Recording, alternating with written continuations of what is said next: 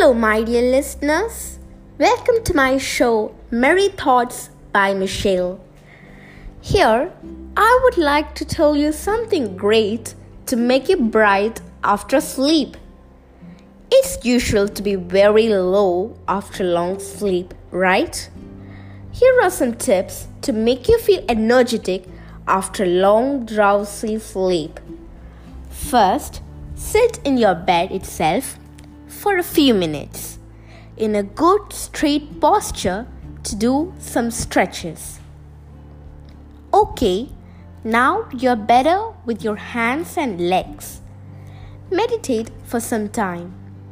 Sit in a good erect posture and close your eyes slowly. Play a relaxing music and meditate. Wash your face with soap and reflect a smile on the mirror. Then make sure you have done your morning ablutions. Now, make you as the one you were before the sleep. Apply a moisturizer and pop a glow on your face. Also, the one and only, the most precious energy booster, tea. Drink tea or coffee as you like.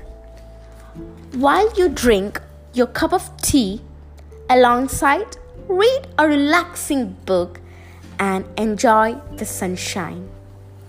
Hey, you're just blissful and energetic after you followed these tips after a sleep.